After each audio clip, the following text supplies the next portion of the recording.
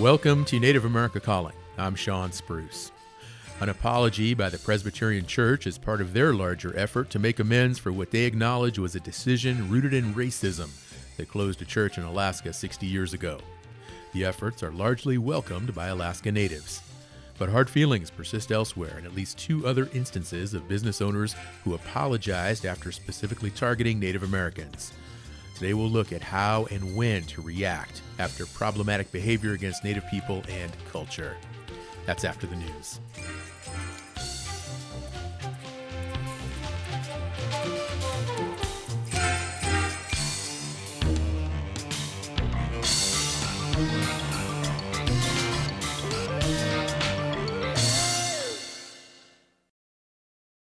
This is National Native News. I'm Antonia Gonzalez. A large kuspuk which draws attention to violence against Native women has been traveling the country. Yupik artist Amber Webb created the traditional garment. It features portraits of missing and murdered Indigenous women. I didn't realize until I did the project how many women I knew who had either been murdered or gone missing, and I didn't realize how big of an impact that had on shaping my identity, like how I walk around in the world, where I'll go and where I won't go, and how I teach my daughters to be safe. Webb says it's a personal issue for her, having a family friend go missing. Several years ago, she felt an overwhelming sense to do something and created a nearly 13-foot-tall kuspuk, featuring hand-drawn faces on the garment with permanent marker. I wasn't going to be able to find portraits of all of the Native women from Alaska who've been murdered because so many have never been tracked. I decided to look to the work that was being done in Canada and all over North America, and I wanted to honor all of the activism that had been happening. And this was people's grandmas, people's aunties, people who died before anything happened. Those are the people that allowed all of us who are doing activism now to have a platform to do what we're doing. Webb says she wants to make sure stereotypes are dispelled about missing and murdered Native women. The violence happens anywhere Native women are, and it's a part of colonization tied into the experience of boarding school trauma and tied into the experience of that people had during forced removal. The violence we're experiencing today is the same violence. It's the same violence that our grandmas and our great-grandmas experienced. When we talk about violence, it's really important to name it. It's important to name where the violence comes from and who's doing it. You could say Native women are killed at alarming rates, or you could say people are killing Native women, and who are those people? And we know that 90% of them are non-Native people. And even the ones that are Native are coming from places who have experienced high rates of trauma. Webb says the kuspuk is to honor the women and keep their memories alive. When people look at each one of those faces, I want them to see the humanity and the life that was there, because it's not about how they died, it's about how they lived. And it's about how we live in their honor and how we protect each other. Webb's Memorial Kuspuk is currently part of the traveling exhibit Protection, Adaptation, and Resistance, showcasing the work of more than 45 Alaska Native artists. This story is a partnership with FNX Television with support by the Public Welfare Foundation. The 2024 National Western Stock Show begins this week. Festivities include a parade on Thursday, and as KUNC's Ray Solomon reports, an Indigenous group is bringing Native culture to the event. Marching bands, horses, and longhorn cattle will take over downtown Denver to kick off the annual celebration of Western ranching culture. This year, for the first time, the parade will feature the Rocky Mountain Indigenous dancers. Mary Martinez Yellow Horse directs the dance troupe. Representation matters, that we're able to bring our culture into new spaces, and even if it's uncomfortable, it's needed. We're out there to show that we're still here, we're still thriving. The parade opens more than 2 weeks of rodeos and events that President and CEO Paul Andrews calls the Super Bowl of stock shows. The entire country is converging on Denver to compete coast to coast. They are here. You will not see a competition with more competitive animals in this country. This year's highlights include live music on the weekends and a new exhibit featuring Colorado's burgeoning wine industry. The stock show runs January 6th through the 21st. That was Ray Solomon, and I'm Antonia Gonzalez.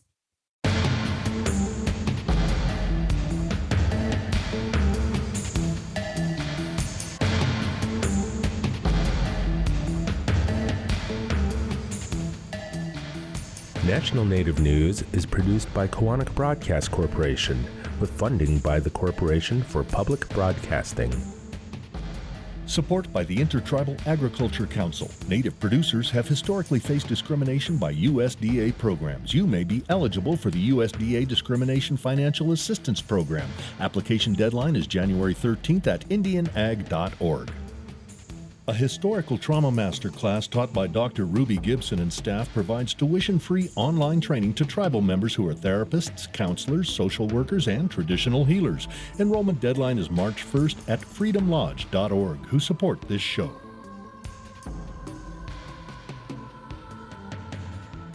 Native Voice One, the Native American Radio Network.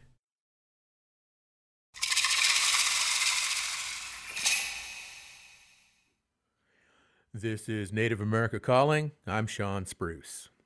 A civil rights lawsuit brought by the Department of Justice forced a hotel owner in Rapid City, South Dakota to issue a written apology and take other steps after publicly banning Native Americans as hotel guests.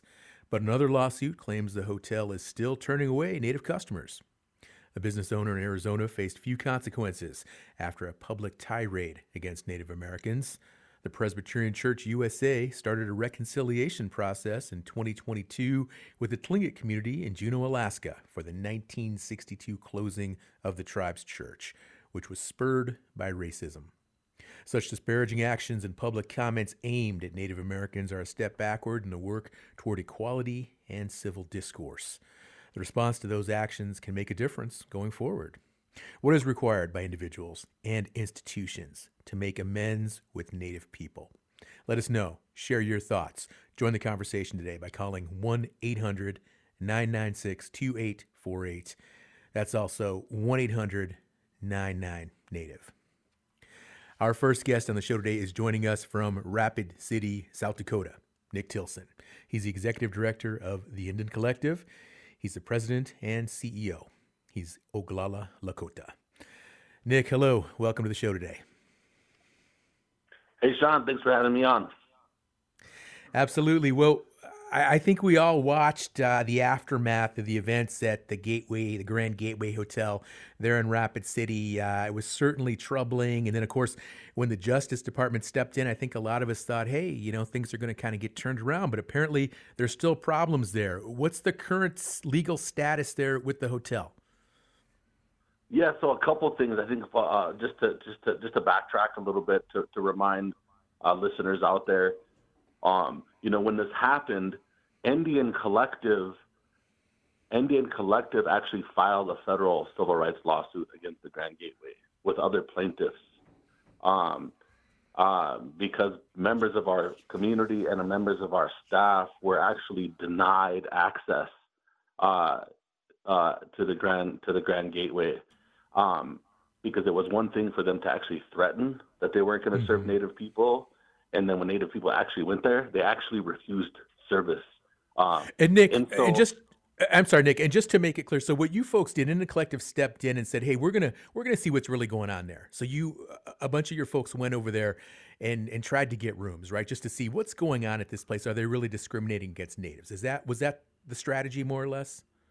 Yeah, and actually we were like, we couldn't really believe it at first because everybody knows Rapid City is a regional town, right? So, an organization like ours, we do business with almost every single hotel in Rapid City, and so does the whole Native community, And so it was like we wanted to step in to be like, this can't be true that they're actually going to do this, And sure enough, we went up there and our people went up there and they were denied access, and in that moment, they violated our civil rights and, the 1964 Civil Rights Act. And so when we filed that lawsuit, we were the first to act. We were the first to bring light to this issue. We were the first to mobilize the people on this issue. The Department of Justice came later and so the apology, the lawsuit against the Grand Gateway that Indian Collective and other plaintiffs have, that is still moving forward. That is not solved. And there's a good chance that that's going to go to trial it's going to go to trial in the spring of 2024. But the civil rights lawsuit that the Department of Justice came in, they did a consent decree with the owners of the Grand Gateway. That's what forced that half apology that they tried to do.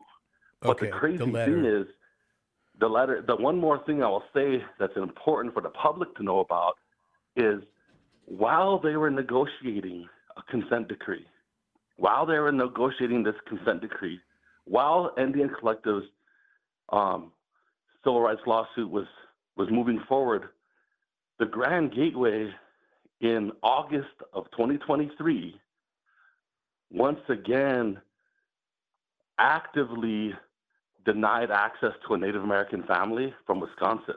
That family didn't know nothing about the protest or anything. So in this whole thing, another lawsuit on behalf of that family directly has been filed against the Grand Gateway.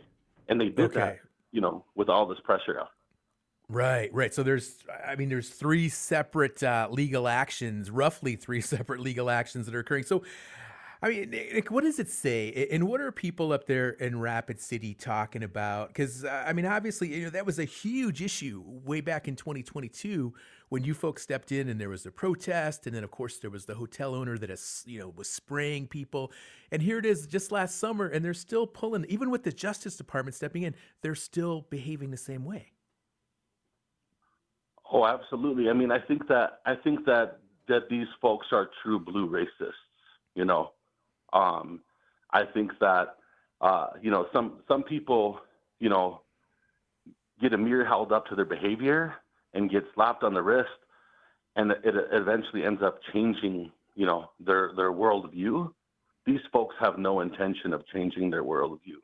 Even in their statement, they try to act as if they are a friend of the Native American community, in which they're not. They do not care about the Native American community at all. And so they've only been trying to, sort of cover themselves. I think the Native community up here is like, we see the behavior of the Uris and the Grand Gateway as a symptom of a larger problem of racism here. This is, a culture exists up here that makes it okay for the Uris in the Grand Gateway to behave the way that they did, is because they felt so emboldened because of the culture of systemic racism here in this community. And so I think up here, the community does not accept their apology whatsoever at all. They have continued to violate Native American people's civil rights during the process. The apology does not even include Indian Collective, doesn't even include George Badleon, Sonny Red Bear, who are also plaintiffs. And, that's one of the core things of an apology is, one, if you're going to apologize, say it to the people that it's impacted. Right. And when we were in negotiations with the Department of Justice, I'll be honest, the Department of Justice didn't even have the correct list of our tribal leaders in this territory of who that apology should go out to. And it felt really disrespectful. Nick, one thing I want to ask you too. So this elderly woman that one of the owners of the hotel, she was the one that put these really inflammatory posts on social media. She was the one that sprayed some of the protesters. And some of the family members were like, look, she's 76 years old. She's elderly. She doesn't really understand what she's doing. And the people are kind of just overreacting. What's your response when you heard people just trying to defend or excuse her actions as just maybe an older person, a little bit senile or something? Well, she wasn't the lone one that actually denied access to Native American people. It was her sons and younger staff at the Grand Gateway. So when our people went there to rent the rooms, we were denied access by young members of the Uri family, her sons, and people who worked there. And so this whole thing of just saying, it's her, she's the problem, it is so inaccurate from the actual truth of when people's actual civil rights were violated. They made this, their public comments about this made this be about those public comments, when the reality of what this is really about is that in the 21st century, they directly refused service to Native American people, therefore violating our civil rights. That is the issue, not the issue that she went online, saying inflammatory racist comments. The real issue at hand is that they actually denied access based on somebody's race, in this case, Native American. And that can't be overlooked. And that was done by members of the Urey family. And all of the owners of that corporation need to be held accountable, not just Connie Urey. So, Nick, going forward, what needs to happen here? And what worries me about this issue is this is just one example, just one hotel. In Rapid City and other places in South Dakota have this long history of racist behavior towards its Native residents, its Native citizens. And how confident are you that some of these issues are going to be addressed not only here at the Grand Gateway, but just across the state of South Dakota with regard to businesses and other organizations? I mean, I think that the work that we're doing to shine light on this, and that people can't get away with this, that if people, violate the rights of Native American people, Indigenous people, that we will sue them, that we will hold them accountable, that it will cost their business money, that racism is expensive, impacts your bottom line, and they should be embracing the Native American community. All of these things happen as a culture shift. But I hate to say it, but it's going to take more protesting. It's going to take probably more lawsuits, and we have to continue to put them on notice. We need the Department of Justice to come here in a much bigger way, because like in this community, we're talking about the businesses on this call, but since the death of George Floyd, there has been 6 murders at the hands of the Rapid City Police Department. And all of those murders are of Native American people.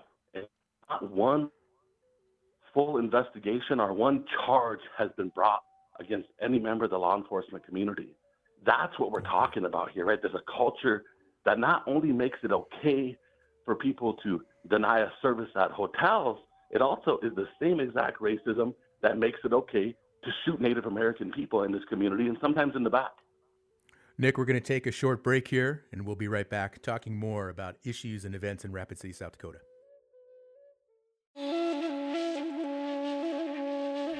Inuit communities in eastern Canada are getting ready to greet the Naluyuk this weekend.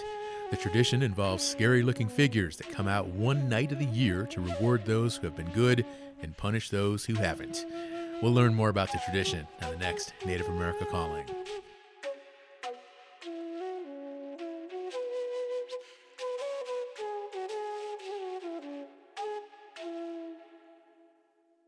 Pursuing a degree in higher education is attainable, and with a scholarship from Native Forward Scholars Fund, it is more affordable. From aerospace to veterinary medicine, as the largest direct scholarship provider to Native students in the U.S., Native Forward has empowered over 22,000 students from over 500 tribes in all 50 states in pursuit of their undergraduate, graduate, and professional degrees. Info and applications at nativeforward.org, who support this show. You're listening to Native America Calling, and we're talking about righting wrongs today. What would you like to see from organizations or individuals who said words or took actions to hurt a Native individual or community? Is there an effective process for making amends? Join us by calling 1-800-996-2848. That's also 1-800-99-NATIVE.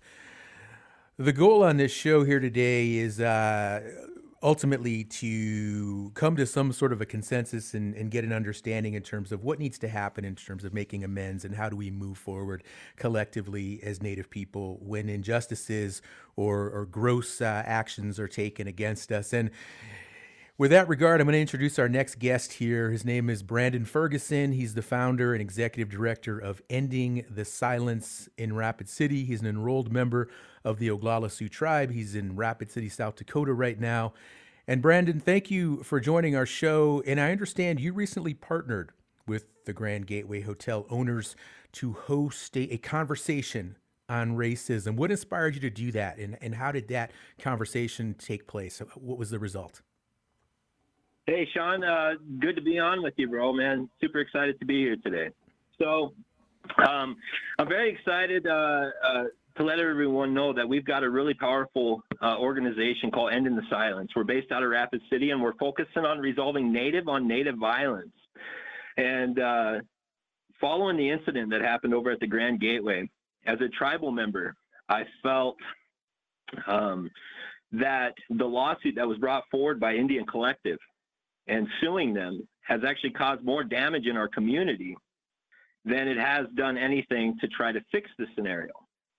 So I reached out to the owners of the Grand Gateway, and I had asked them, I said, I think we should try to figure out a way to make amends an appropriate way for our tribal members, because I'm seeing a lot of young kids are picking up these signs, these protest signs, and they're standing on the side of the road and they're screaming these injustices. And it's frustrating because a majority of our kids in Rapid City, our tribal members, have never been to a reservation before in their life. They were born off the res, a lot of multiple generations here in Rapid City that call Rapid City home. And so it was really disheartening to see tribes calling out for our tribal members to boycott Rapid City, boycott the businesses, because a lot of these businesses are owned by Native Americans, and these business owners employ our tribal members. Our kids go to school together, and we're on the same football teams, basketball teams, pool leagues, bowling leagues, whatever it is. We are a community. And as Nick said earlier, we are a hub. Rapid City is a hub and central. So I asked the Grand Gateway, I think we should do this a traditional way, and we should gather up our Lakota elders, and let's bring them into this space here at the Grand Gateway, and let's ask them what they think needs to happen. A lot of times the younger generations forget that we're an oral tradition, and that our elderly hold this wisdom. So they were kind of they were full support of it. They definitely wanted to do the meal and do the gathering, but they were just more like, do you think that people are going to show up? So we announced that we were going to do the event, and within 48 hours, we had 300 Rapid City Lakota elders call and sign up to come to this event. So leading right up to the dinner the night before, Indian Collective was calling the elders, telling them not to attend the meeting, was threatening them. American Indian Movement stepped up, started calling the elders, saying, don't do this. This is the wrong thing to do. Every single elder showed up that wanted to come, and we had a few extras. We get inside the space, and we had the family there. A couple of the older sister, wanted to provide a gift for the elders. So, she asked what would be appropriate, and I said, you could give them tobacco, you could give them sage, you can give them flat cedar. So she gave them that when they walked in the door. And she said, my name's Leslie. I am Connie Urie's daughter. And, thank you for coming today. And we got them all into the space, and we talked about this. And the one thing that just kept coming back to the forefront was the fact that Rapid City, the most successful mayor, was a guy named Art LaCroix. He was a Santee Sioux tribal member, full-blooded tribal member. And when he came back from World War II, the first thing that he did is he went down to Hotel Alex Johnson, downtown Rapid, and he was dressed in his uniform, and he tried to rent a room. He was coming back to visit family, and the first thing they told him is no Indians allowed. So instead of him holding anger or filing court cases or anything, he wanted to make that right. He felt that there was a way that we could right this wrong. So he ran for mayor of Rapid City, and he won the next 6 terms and is the longest serving mayor in Rapid City history. So it's really difficult to scream Rapid City's a racist community when in the 1970s a full-blooded tribal member ran against 3 whites and took 70% of the vote. Nick, let me ask you a question. So, because this is what people are going to say, that, hey, the only reason they're apologizing, the only reason the owners of this hotel are doing this stuff is because they've been reprimanded, because they've been investigated, because there are lawsuits, and it took a while for them to even do these actions. Now, the question is, are they being sincere, or is this just an attempt at them to salvage what's left of their business? I think it's really important that we look back. I'm 40 years old, and I could remember having my birthday parties as a kid inside of Grand Gateway. Grand Gateway has always been a very strong asset for like our Lakota Nation Invitational. They've always been a key sponsor for that. They've hosted numerous conferences throughout my entire life for all of the tribal schools in the area. And I don't think that they're doing this to try to comply. I really feel like that they want to make amends, and they just don't know how. And because there's no tribal members that are owners of the property. And so we have to take a look back at, we talk about elderly Connie, right? She's an elder. We have to look at how she was raised and what was normalized as a kid. Look at Bugs Bunny, making fun of shooting Indians, and we take a look at the pictures of natives in cartoons, and they had okay. I'm sorry. Hold on a second, Brandon, hold on a second. Are you making excuses for her behavior because of the generation that she was raised in? I'm not quite clear where you're going with this. So Rapid City has a homeless population here, which is nearly 100% Native American. They're living along the creeks here. I've got about 150 of them that are living on the streets despite there being snow on the ground. And this issue has been in Rapid City for 50 plus years. And it's always been primarily Native Americans on the street. Unfortunately, when you're a little kid and you're in the back seat of a car and you're in a McDonald's drive-thru and you're getting your kids' meal and you're looking out the window and you're seeing drunk Native Americans and how they're carrying themselves on the street corners in Rapid City, what we're doing is whether you're a Native or non-Native in Rapid, you have a story about a drunk Native American, and it's not good. And so you're raised in that, and so your mind starts getting a learned bias towards people. And I think through education, we need to try to overcome these learned biases.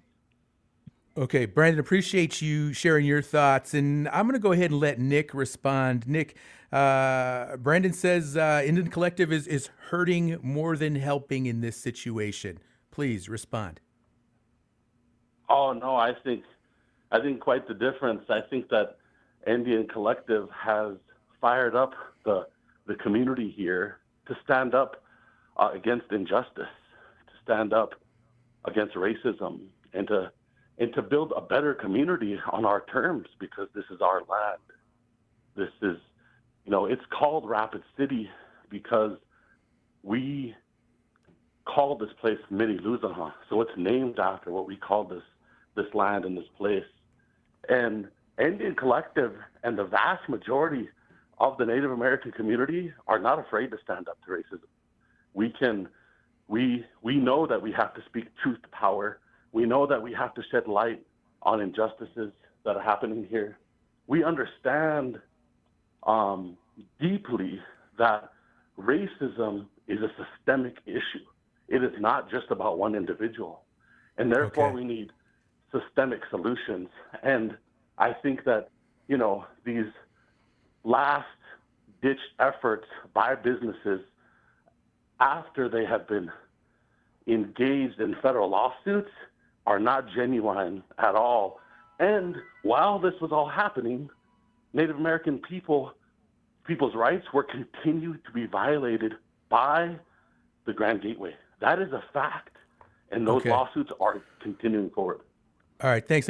Brandon, I want to go back to you because, just as recently as this past summer, there was this issue with this family from Wisconsin who was denied a room after booking one online at the hotel.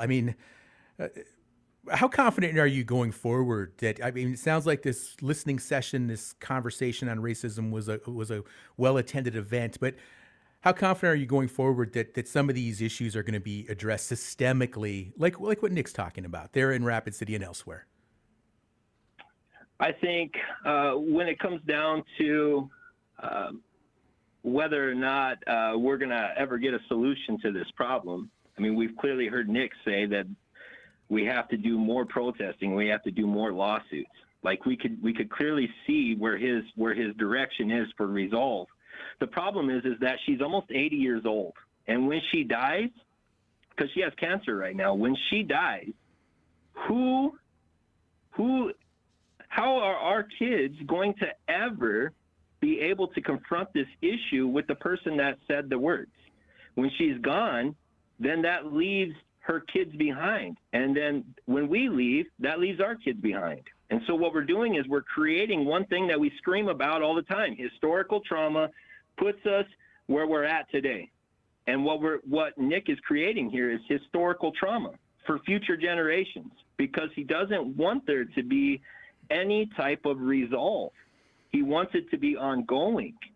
And our Native American people are just as racist as a white person. And all of us living on the reservation know that. We hear bad talk about white people. We hear bad talk about half-breeds.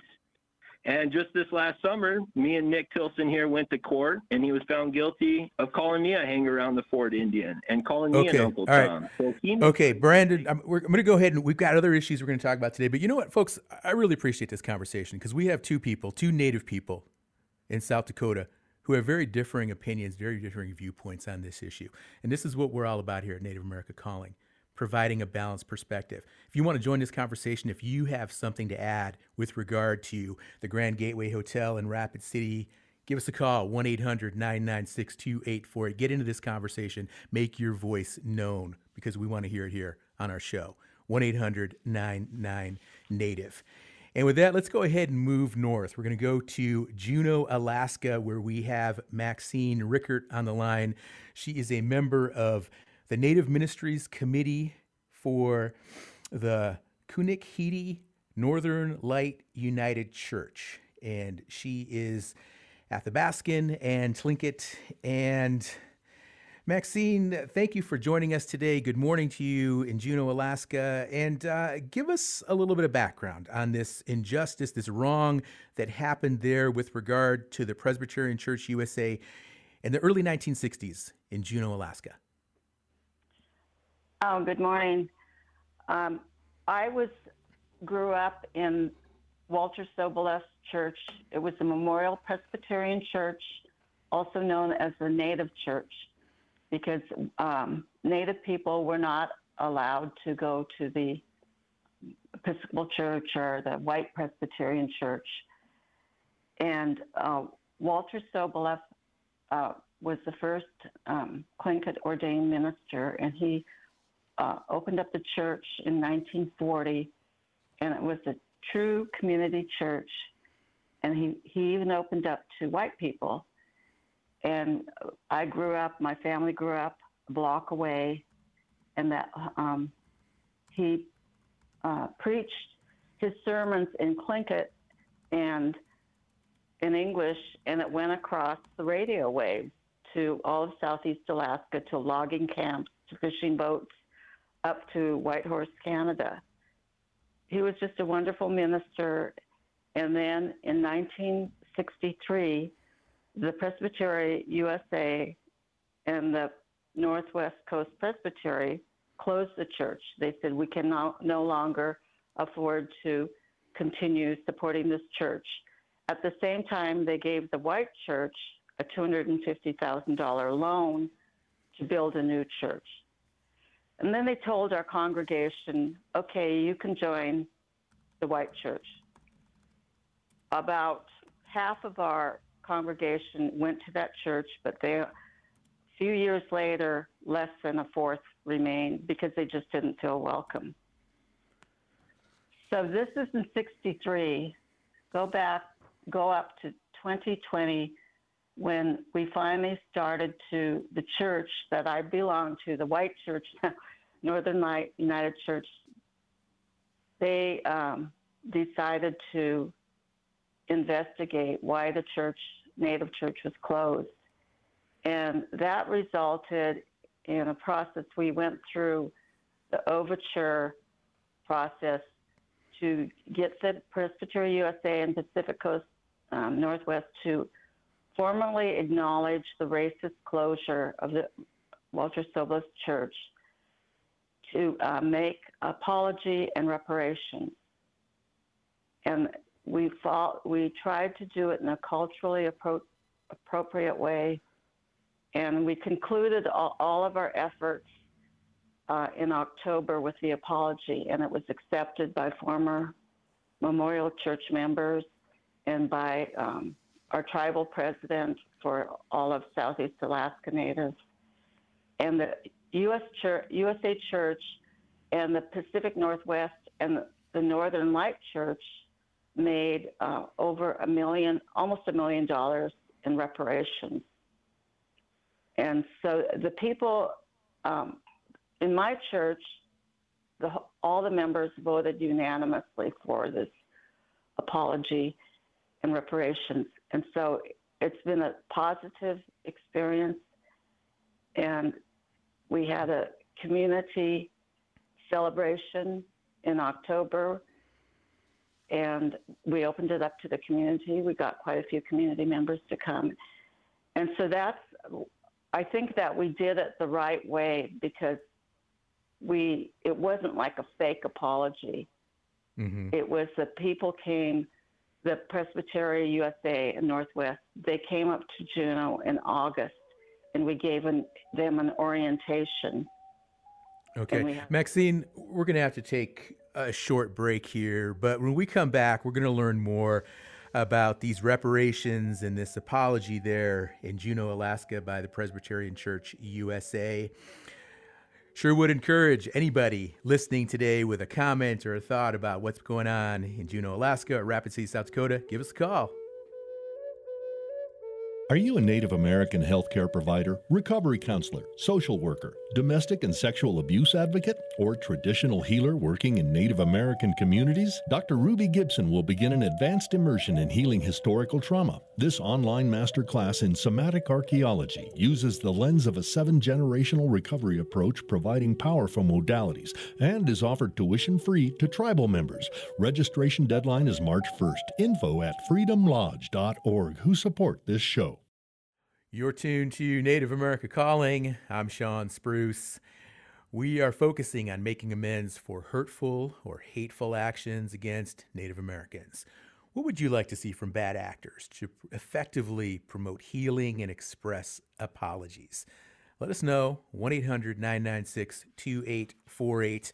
Our next guest is also in Juneau, Alaska, Myra Munson. She is the chair of the Healing Task Force at the Kunakiti Northern Light United Church. And Myra, thank you for joining our show today. And we just heard from Maxine, and she gave us a wonderful overview of this history there with the church that was closed, and then now reparations have been made and apologies have been made and accepted.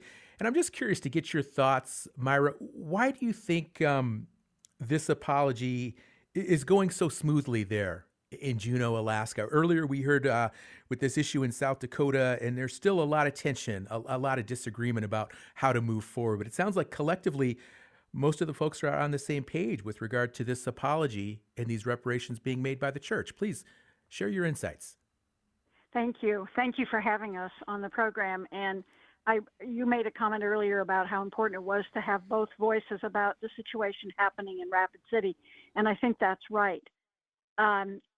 We did 5 years in our church of research to get to the point that we could understand the history. It took that long to reconstruct what had happened, and in that process, we committed to listening to the voices of the people who were most affected. So we listened most to the Native voices within our church. We reached out to the family members of the Reverend Dr. Walter Soboles, who'd been the pastor who basically had his church taken away, to try to understand. And then we engaged with other people in the community, including the Central Council of Tlingit and Haida Indians of Alaska, and from the Sea-Alaska Heritage and Institute and others in our process. the reparations are still ongoing. The commitments of the $980,000 were made, and significant, more than $200,000 have already been paid, but there will be more reparations over the years, because part of what we realize is that this arose from systemic racism. In this case, after a long history of really overt racism, no dogs, no Indians on the doors of buildings in Juneau that every Native person of Maxine's age, and some quite a lot younger, remember seeing. But when that just obvious representation of racism went away, the assimilationist racism didn't go away, and that underwrote the actions of the church, as it just assumed, well, we want to integrate our churches, so we'll integrate them, and we'll just have everybody from the Native church go over to the white church, as if that was automatically the right thing. And plainly it was not, and that was reflected in other decisions. We documented a context of what else was going on about that. So what we know is that racism is deeply bound into our communities, and it's deeply misunderstood. It doesn't have to be as overt as denying someone admission or putting a sign on the door. It can occur in lots of ways. And our commitment and what we said and what we're trying to do, and saying it's easier than doing it, but we're working on it, and we are working now with partners, is to not let these events occur again. It was important. Our church is majority white, with a strong Native membership, but it's still majority white. And there was, as Maxine said, there's unanimity about committing to a whole raft of actions, but among those was keeping this story alive so that we can overcome the problem that was described of, well, okay, so you get this and then it's gone. The people are gone. They don't remember. We want to be sure everyone remembers and uses it as a reminder that we all have to watch all the time for our own biases. We have to overcome them. Mm-hmm. We have to speak up for our neighbors when there's a problem. Myra, the money, the reparations, what will that be used for? It's going to be used, a lot of it, some $100,000 was already transferred from the PCUSA to the Sealaska Heritage for the restoration of language, to try to protect the language and to restore it. And additional funds are coming from our church in reparation to try to help promote culture and language in youth. We've given funds, and we'll give more to Central Council, which runs language programs. Protecting the language is a huge issue as a way of protecting the culture. It'll also be used to help support some of the small Alaska Native churches and others in Southeast that struggle, because as churches struggle all over, to help them be able to take part. We invite Native ministers and others to preach in our church. We're trying to make Tlingit and Native American customs a part of our service. We begin every service with a Tlingit song. This is the day. We also will be helping to try to keep the story alive. We put a memorial at the fire hall in Juneau, right downtown, that shows the history, brings people's attention to the history of the Memorial Church closing. That was the site where the Memorial Church was before it was closed and then ultimately torn down. Now it's a fire hall. We had a ceremony there. The fire chief spoke. Many others did, to just remind the larger community. So it's a whole variety of things, supporting scholarship programs and others, a whole variety of things. And they're laid out in materials that are available on the webpage for our church. Mostly it's, I guess when I keep coming back to the same thing, which is that this isn't a one-time event. There were elements of it that were one time there had been apologies before, but they were words. And what we knew before we submitted the first piece of paper forward from our church forward, that if we did an apology without action, without, and in the United States at least, action means spend some money, to be crass about it. Okay. So reparations were important. And so we committed funds at Kunikiti. We changed the name of the church. Kunikiti's means healing house in Tlingit, and we added that to the name of our church after long discussions with Native elders and others about the right way to do that. It began, and anyway, the Myra, point here is long term. Absolutely. And Myra, I want to thank you and Maxine both for joining us today and sharing this story there from Juneau, Alaska, with regard to the Presbyterian Church USA. Inspiring story here on Native America Calling. And with that, we've got one more guest on our show today, Cody Blackbird, who is joining us from Scottsdale, Arizona. He is an award-winning musician, he's an artist, and he's also a member of the Eastern Band of Cherokee. And Cody, welcome to the show. And this is another kind of crazy, over-the-top issue here. Last year, we saw a gallery owner there in Scottsdale by the name of Gilbert Ortega Jr. in a video yelling profanities at you and some other folks who were marching and dancing. Give us an update on that situation. What has happened since that time? It was such a big, high-profile issue, a lot of media coverage on that. Yeah, absolutely.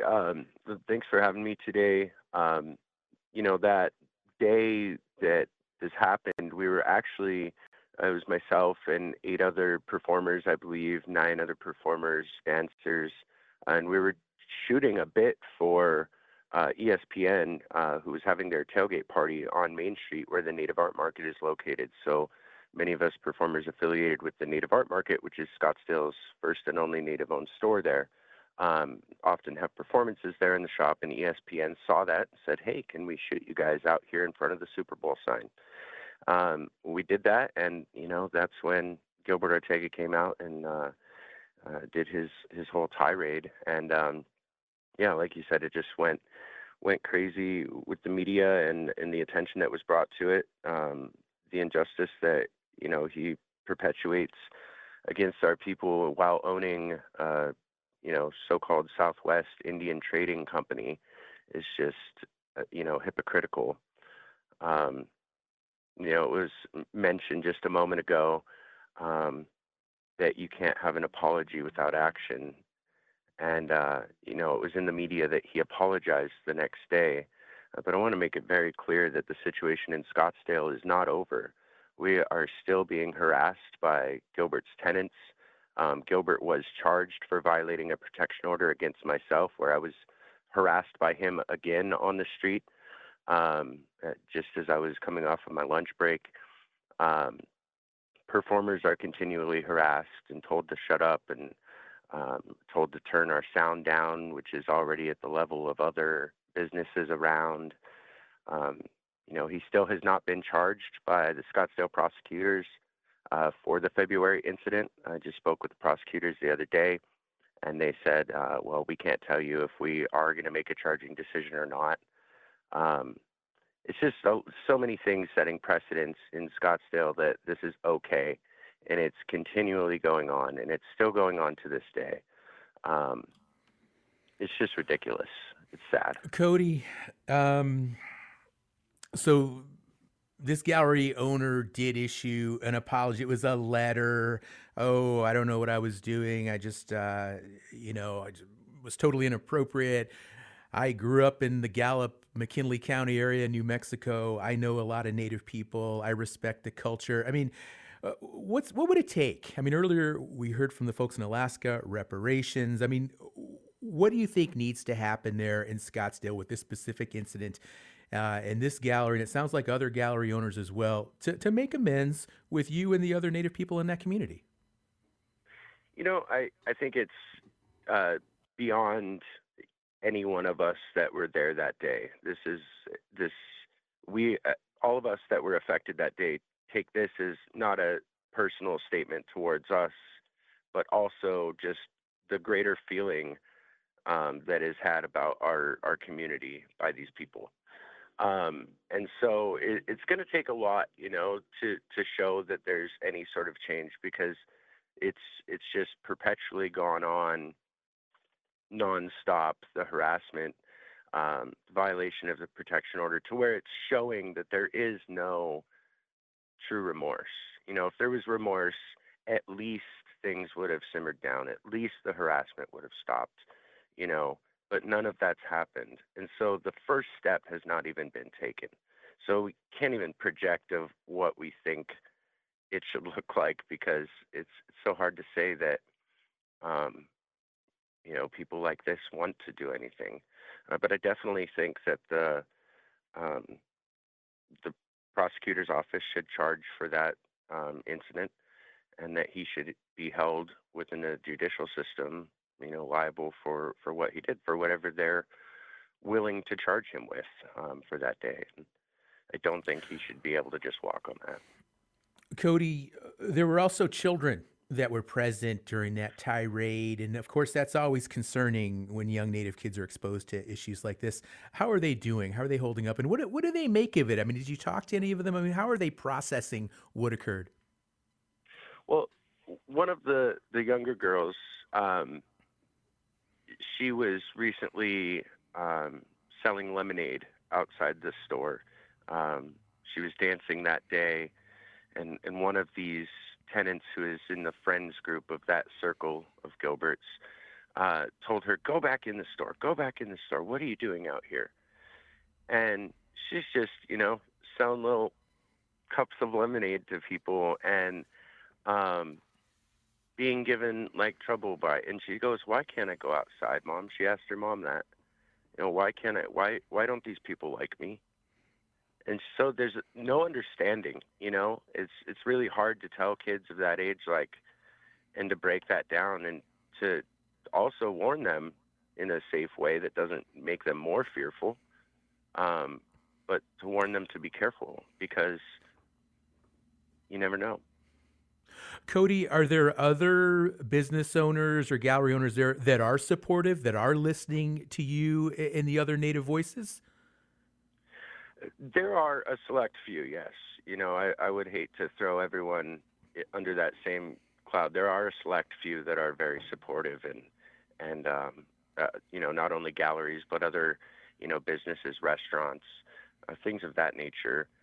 So there is support. It's not it's just a select few with a lot of money and deep political ties that happen to have this deep-seated, racism that was mentioned earlier also about, it's not just an attack or these blatant things.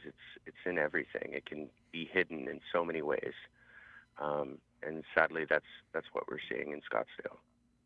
Cody, what makes this really intriguing is that, Native American gallery owners, I could see if these were gas station owners or, some kind of, but these are actually businesses that profit from celebrating and acknowledging Native American history and culture. So the fact that they would have this kind of backlash, doesn't that just kind of flummox you at all? Yeah, absolutely. The owner of the Native Art Market, Denise, one of the owners, she had stated at one point, this man has millions, literally millions. Why is he mad at an Indigenous business and Indigenous performers that are merely attempting to feed their families and support their families? We're going to have to wrap up our show now, but I want to thank all of our guests who joined us today: Nick Tilson, Cody Blackbird, Myra Munson, Maxine Rickert, and Brandon Ferguson. Please join us here at Native America Calling again tomorrow. We'll be talking about a unique Inuit New Year tradition in Canada. Until then, keep the conversation moving on Facebook and Instagram. I'm your host, Sean Spruce. This program is supported by AmeriCorps Vista, You can kickstart your career by joining thousands of AmeriCorps members in the VISTA program serving to alleviate poverty. AmeriCorps members help organizations make change right in their own community. A service opportunity that fits your ambition can be found at americorps.gov/VISTA today.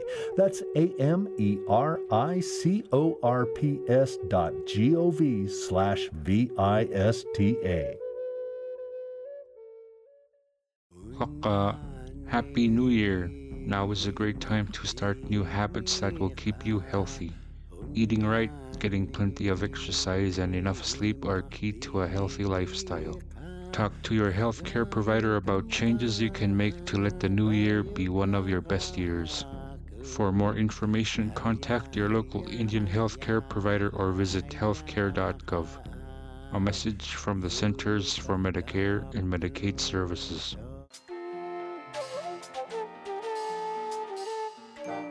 Native America Calling is produced in the Annenberg National Native Voice Studios in Albuquerque, New Mexico by Koahnic Broadcast Corporation, a Native nonprofit media organization. Funding is provided by the Corporation for Public Broadcasting with support from the Public Radio Satellite Service. Music is by Brent Michael Davids. Native Voice One, the Native American Radio Network.